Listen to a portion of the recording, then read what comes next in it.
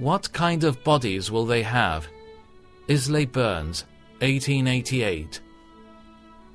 But someone may ask, how will the dead be raised?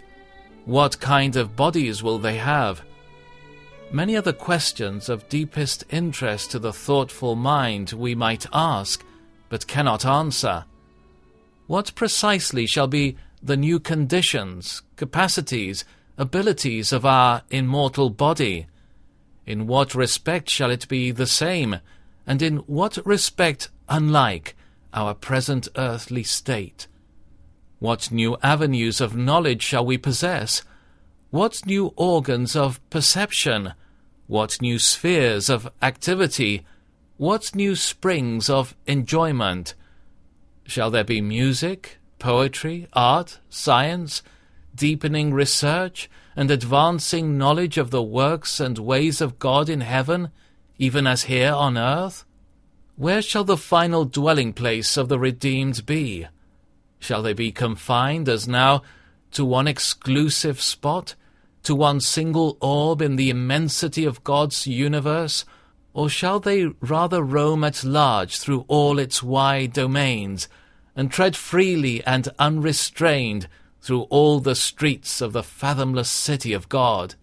Shall we still, then, as now, only scan from afar the course of the distant planetary orbs, or shall we be permitted to visit them, and know all about them, and be at home in them, as in so many chambers of the Father's one majestic house? In what form or stage of their development shall the bodies of the blessed arise, as in youth, or in manhood, or in ripe old age?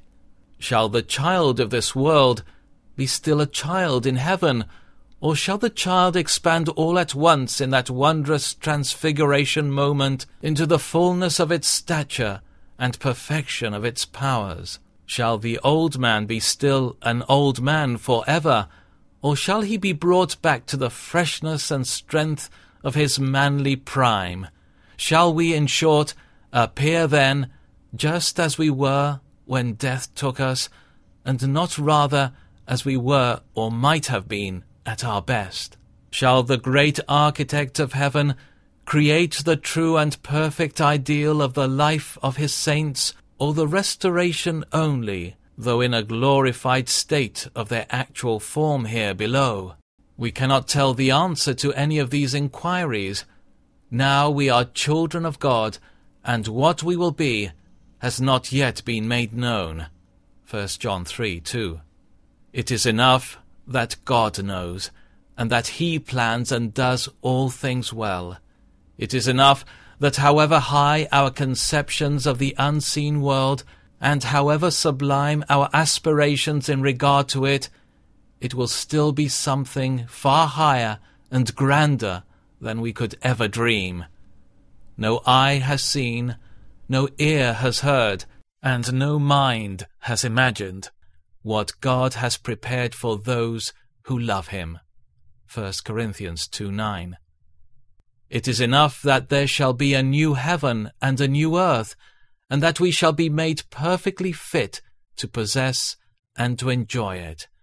And above all, it is enough that Christ Himself shall be there, and that we shall be with Him, and that we will be like Him, for we will see Him as He really is.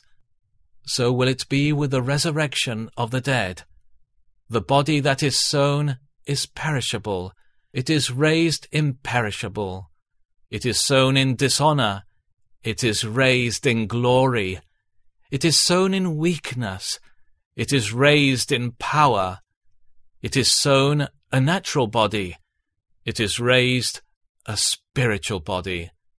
1 Corinthians 15:42-44. Here, then, we must pause, with this glimpse of the glory to be revealed, grand but incomplete. We must rest satisfied.